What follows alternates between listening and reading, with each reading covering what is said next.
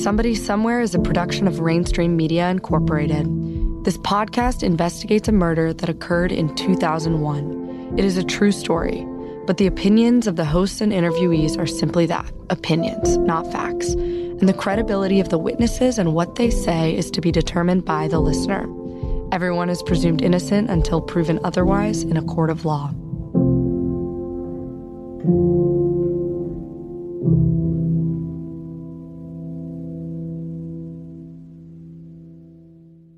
Previously on Somebody Somewhere. Good afternoon, everyone. I want to welcome you all to the Tom Wales conference room here at the U.S. Attorney's Office. It's a little bit more than they just don't want to talk to us. They've actually asked us to stand down. You know, again, I don't want to criticize the case agents themselves, but I do recognize the tunnel vision and the bias that can occur in this and other cases. If whatever you're doing hasn't worked for 6 years, and it hasn't worked for 16 years, maybe you ought to try to do something different. This is special episode 13 of season 1, The First Indictment. I'm your host, David Payne.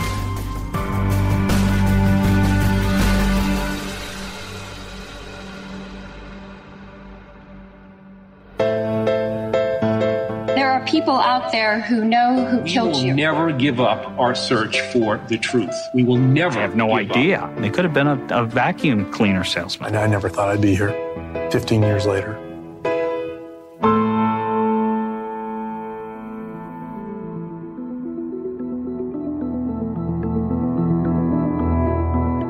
Well, I was pretty certain we wouldn't be back with you on this case for a while, but here we are. Big news with very unclear implications for the Tom Wales murder investigation. Let's start with the lead. Last week, we had the first arrest in this case in 18 years, and it was a very curious one indeed. On Tuesday, August 20th, the Seattle Times broke the news of the indictment and arrest of a 34-year-old woman from Everett, Washington, a city about 40 miles north of Seattle. The woman, Miss Shauna Reed, was charged with lying to a grand jury when she disavowed telling investigators about conversations she had allegedly had years ago with someone the FBI identifies as suspect number 1 in the indictment. There's a lot to unpack here, and given how complicated this case has been, we want to give you some context for this latest development.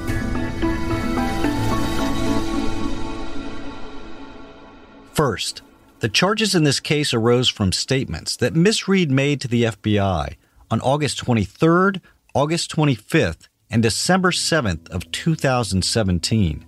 So this started more than 2 years ago. The government specifically alleges that Reed told the FBI in these interviews that a person had bragged to her about his involvement in the murder of a, quote, judge or attorney that lives on top of a hill, end quote. They also allege that she told the FBI that this person, who they identify as suspect number 1, bragged to her that the murder victim was, quote, someone of importance, like a judge or attorney general. So the first count of the indictment charges her with lying to the grand jury 6 months after investigators' first interviews with her. The indictment includes an excerpt from the grand jury transcript where she denies ever saying these things to investigators. The second count of the indictment charges her with obstructing justice by making false statements to investigators, both in the 3 field interviews and in the sworn grand jury testimony.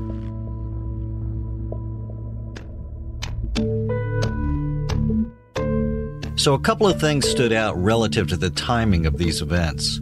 First, you may recall that we were in the early stages of research on this podcast in September of 2017. When we reached out to the FBI for comment. At that time, the Bureau asked us to stand down because they were working something that would take 8 months or so. That request was made about 4 weeks after the FBI's second interview with Reed, so it's a reasonable inference that the Reed matter was related to the FBI's request. Second, the timing of Miss Reed being called to the grand jury, a whole 6 months after her August field interviews, weighs heavily on how much significance we should give to this development.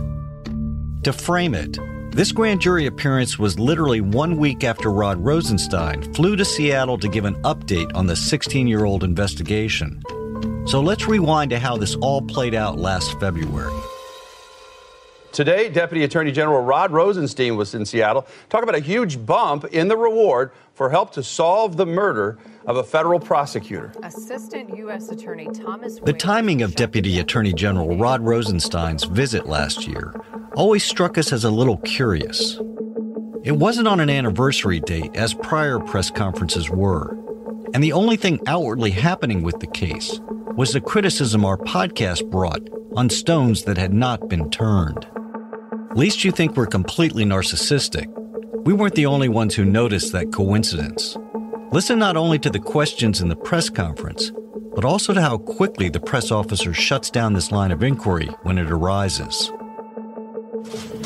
Why now? What's different? What's changed? Why? I have a question. Why now?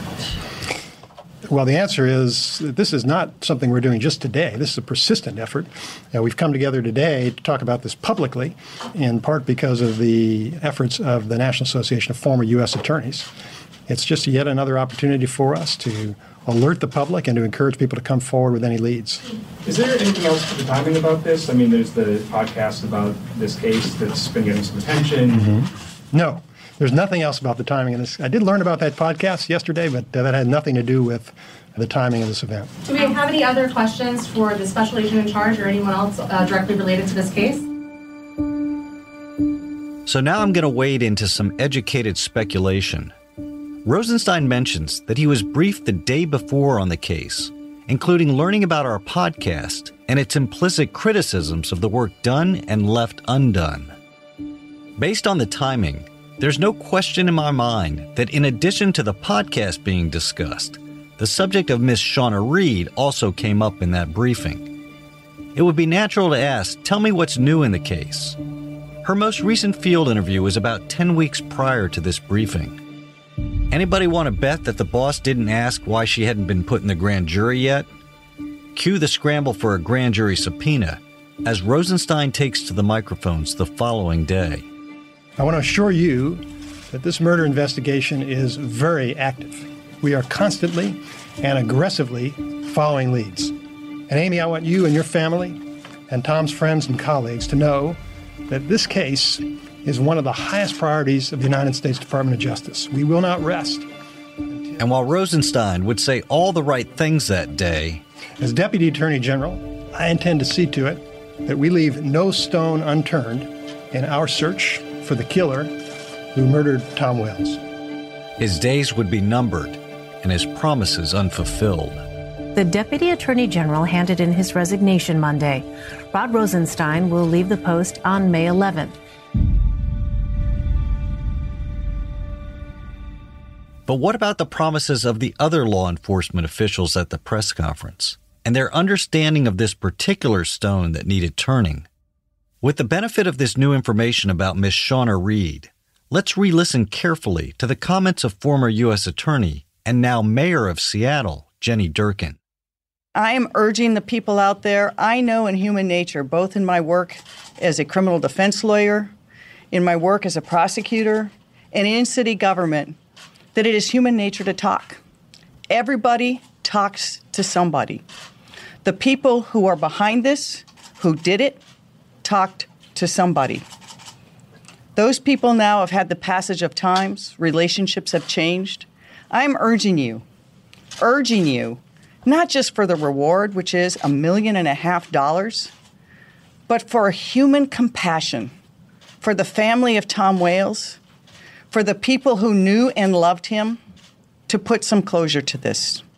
I want to thank the FBI. It now seems relatively clear that Durkan's emotional plea was targeted at Shauna Reed, especially when buttressed with the comments of former U.S. Attorney Mike McKay that day. There's somebody out there who has information. We need that citizen to come forward now. Maybe he overheard some talk in a bar after someone had a couple of drinks. Maybe she heard a little pillow talk. You need to come forward today. And we hope that these additional funds... And when she didn't accept their invitation that day, the feds put Miss Reed into a grand jury room a week later to see if that would loosen her tongue. And there was one other piece to the government's strategy they apparently crafted in that pre-press conference briefing. The feds picked that day, on the eve of the Rosenstein appearance, to leak to the Seattle Times for the first time that their theory is that there is a group of people who were involved in a conspiracy to kill whales. Here's Q13's Marnie Hughes and David Rose discussing that development that day. Our news partners at the Seattle Times are reporting that sources say the shooting involved a conspiracy and a hired gunman. Well, I can tell you the FBI is not confirming that report of a hired gunman, but agents will say they believe Tom Wales was killed as a result of his work as a federal prosecutor, and not because he was head of Washington Ceasefire, which is a group trying to reduce gun violence. That means they will be looking closely at the cases he prosecuted as they try to get enough evidence to charge the people involved in this ambush attack. And then FBI Special Agent in charge of Seattle, Jay Tabb, went on to tell Rose that this conspiracy is centered on the same people they have always had as targets, effectively ruling out Miss Shauna Reed as a participant in the conspiracy because she was only 16 years old at the time of the murder. There's a number of persons of interest that still are the same people as they were at the very beginning of the investigation. While agents won't name names, they do believe more than one suspect was involved. But proving it in court is why they need the public's help. So taken together, here's what it looks like to us. The podcast released last year put renewed pressure on the feds to show they were doing something meaningful after 16 years. And frankly, there couldn't have been much on the to-do list that was material in their view. So when the big boss comes to town, you gotta believe he asks, "What are you working on?" And someone says, "Well, we have this promising lead from this woman who says someone bragged to her about a murder of some judge or attorney." So despite almost 2 decades of trying unsuccessfully to put a Makarov with a replacement barrel in the hands of the pilot, the feds pivot and decide to put credence in this story of the woman and alleged braggart. And now we have a hitman scenario, because for reasons we'll discuss, it is highly unlikely suspect number 1 is their prime suspect. And now, when the witness backtracks in the grand jury and denies ever making statements about suspect number 1 to investigators, they have a real mess on their hands that no one probably knew what to do with. Of course, it's a good thing that Rosenstein and his bosses, Jeff Sessions, then Matthew Whitaker, and then Bill Barr, had a few other pressing matters. So no one's probably sweating the matter.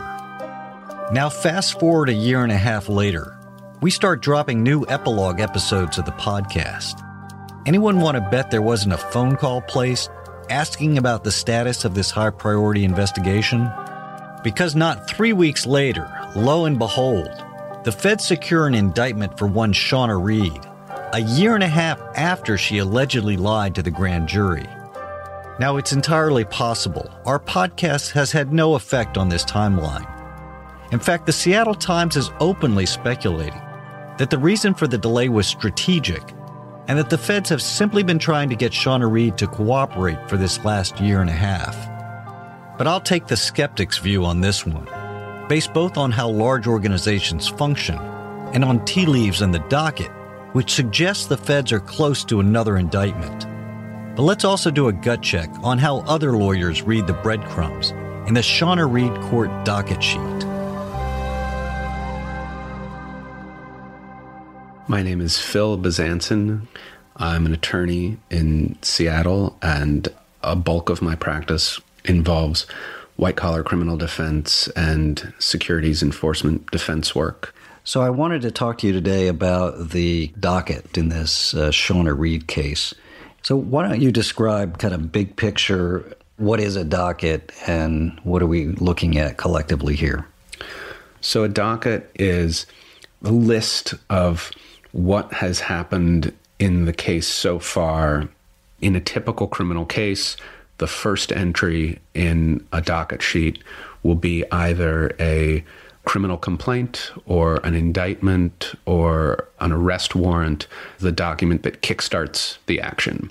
I'm glad you mentioned that because I noticed in this case we're missing the number 1 document in the docket. That's right. That's a little unusual. It's not so shocking if the initial first document is something like a criminal complaint that would be filed under seal and then used to get an arrest warrant and then to go out and arrest a defendant and then... But that doesn't appear to be the case here. In fact, I reached out to Reed's attorney, who confirmed that there never was a criminal complaint filed in this action against his client, and the only charging document is the indictment, which was filed 2 months after the first document we actually do have in the court's file. In this case, the very first document referenced in here is a CJA appointment. So it's an appointment of a court-paid attorney. And I wonder if you had any observations about that particular document as well. So this is a fairly common thing to have a CJA attorney appointed in a federal criminal case.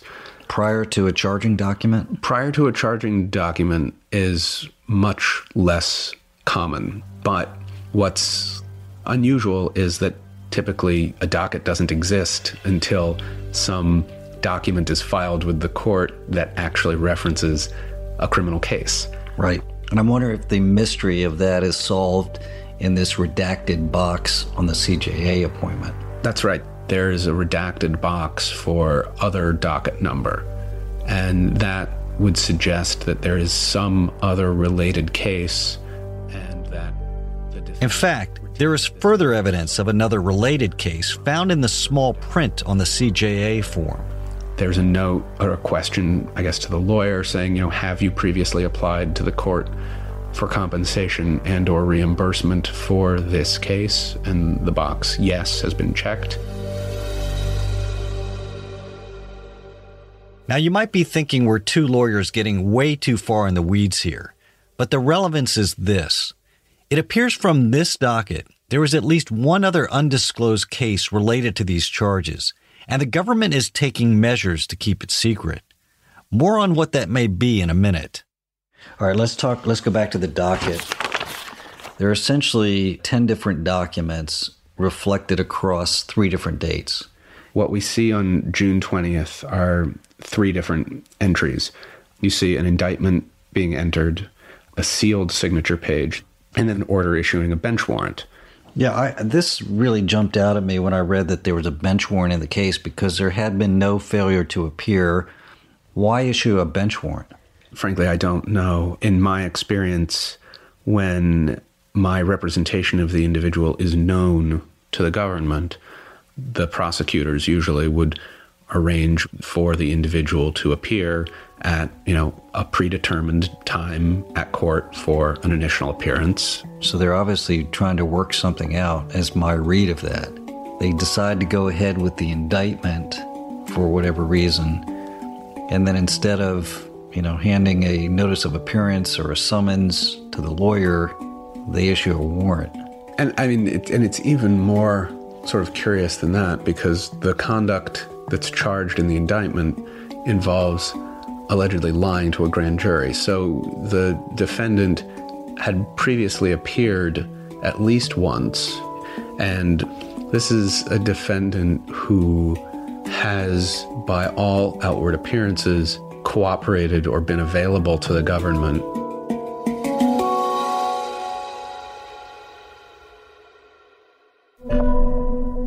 Somebody Somewhere will return right after this break.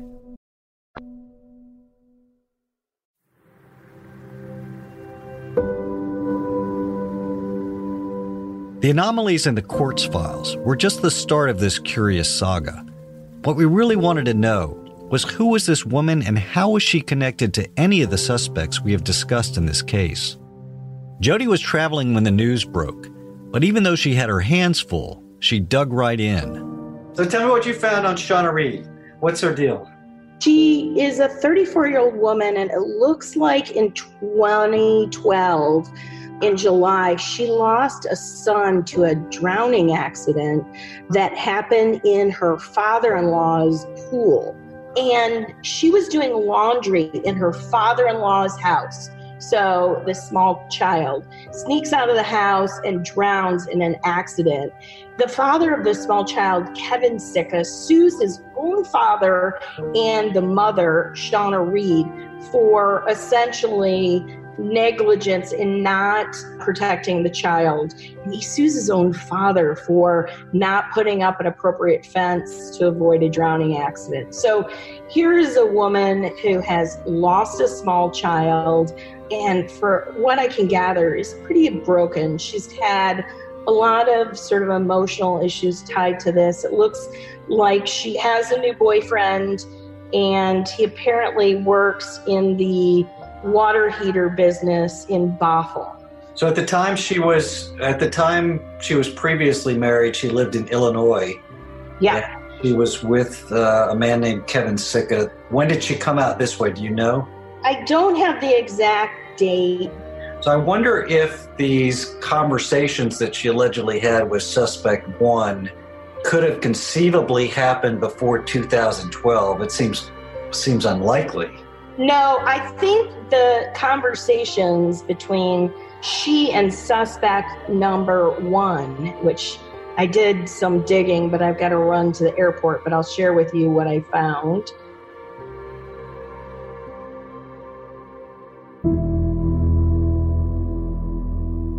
And before we go any further on this thread, I want to openly acknowledge that we're getting into a highly speculative area. So in the interest of everyone involved, we're going to need to bleep out a name. For clarity, this bleep is not for the pilot. So here's what we know based on yet another sealed court document we received from a source, and why we think it's related to the Shauna Reed case. In June of 2017, just 2 months prior to Miss Reed's first interviews with the FBI, federal officials were scouring the contents and contacts of a Samsung Galaxy cell phone, a phone that had been seized by Marysville, Washington police in a 2015 extortion case. The facts of the 2015 case are sordid.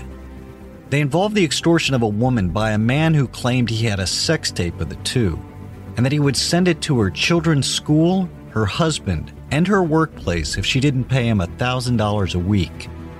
When the man was ultimately arrested, he had in his possession a pill bottle with 2 oxys. The label indicated that he had just filled that prescription the day of his arrest, and he would provide no explanation why the bottle said 120 pills and he only had 2 left. The man would plead guilty to extortion a month later, and the police would keep an image of his cell phone that was in his possession pursuant to a state warrant.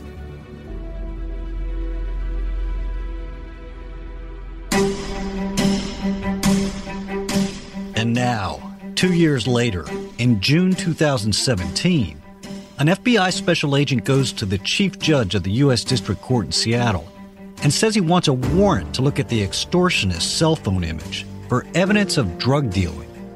This was just weeks before the FBI interviews Miss Reed. And it would be reasonable to believe that a judge might look at this request with some skepticism. What's the FBI doing asking to look at a phone under the guise of a purported drug investigation into something that happened 2 years prior and was not even prosecuted by state authorities? And so the agent hedges his bet, and in doing so, lets slip the real reason. First, he says he's discussed this matter with Assistant United States Attorney Stephen D. Clymer, the New York prosecutor in the Wales death investigation, who told him the affidavit was sufficient. Then he adds this, quote, "The information provided in this paragraph is not offered for the purpose of establishing probable cause to search the target telephone. It is offered to explain to the court that there may be a request for a follow-up search warrant." The suspect has been interviewed on numerous occasions in connection with claims he has made that he has knowledge about and that he may have had some involvement in the October 2001 murder of Assistant United States Attorney Thomas Crane Wales.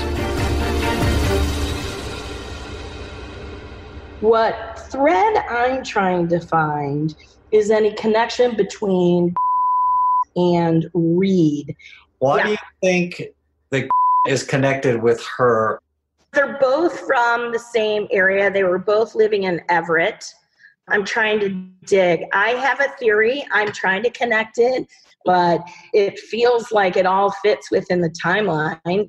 And I know you had thought that maybe the connection was in a bar, but I'm wondering if he was cruising her on Facebook, and that's where this dialogue was happening, because this search warrant also actually now is sealed.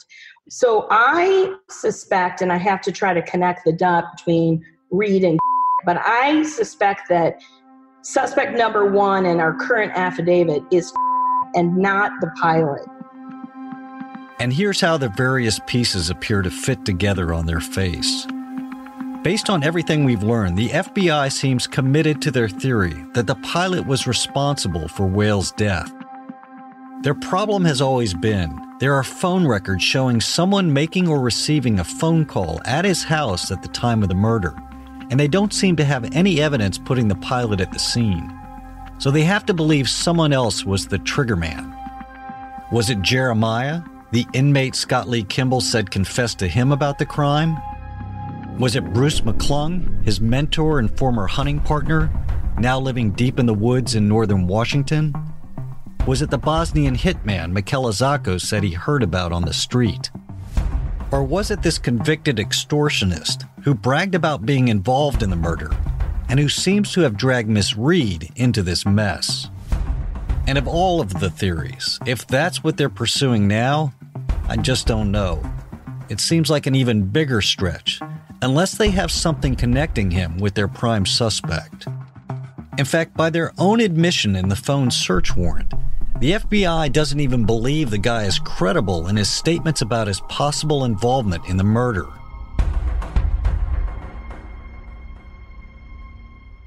You know, in the search warrant, it says that they looked into this and it wasn't a good lead. But I'm wondering now if that's just the sideshow that the FBI now is trying to throw a squirrel. Yeah, and they say he's been interviewed multiple times about knowledge, but over time made demonstrably false claims to investigators on the subject. Right. So I hate to say it. God, doesn't look like this is anything more than a continuation of the dog and pony show. Yeah. It's just, you know, res ipsa. Yeah. All right, you got to go. Keep working. Yeah, in other news, the internet is a toilet. You can find just about anything in there. And on that note, I think we'll wrap this episode's speculation until we have more to go on. We will keep you posted as to new developments in both the Wales case and the Shauna Reed case. And maybe even in the Bleep Name case, since the feds say he lied to them too. And this could very likely be the missing document number 1 in the court docket for Reed. In fact, don't be surprised if this is the next shoe to drop, and drop quickly. Hopefully the FBI will prove us wrong and bring charges against the person or persons who killed Tom Wales, and not just those who appear to have claimed they did or heard someone say so. Meanwhile, we implore the new team of investigators working this case to keep a broad lens and to be open to all reasonable possibilities as they continue their search for who killed Tom Wales. Life's a foolish game. Do you ever feel the same? Well, maybe we could change. Turn the ship another way. Feel it in the darkness. Somebody Somewhere is written and produced by Jody Gottlieb and me. It is a production of Rainstream Media Incorporated. Sound design, editing, and mixing has been provided by Resonate Recordings. Every week they're bringing their A game, and we couldn't have done it without them. Check them out at resonaterecordings.com. A Foolish Game is written and performed by Snowflake, and original score and voiceover work is provided by Hallie Payne. Social media videos and artwork provided by Kendall Payne. If you have any information regarding the Tom Wales case, please contact us via our website, sbswpodcast.com. And finally, if you enjoyed this podcast, please like and rate us on iTunes. It really helps. Thank you for listening.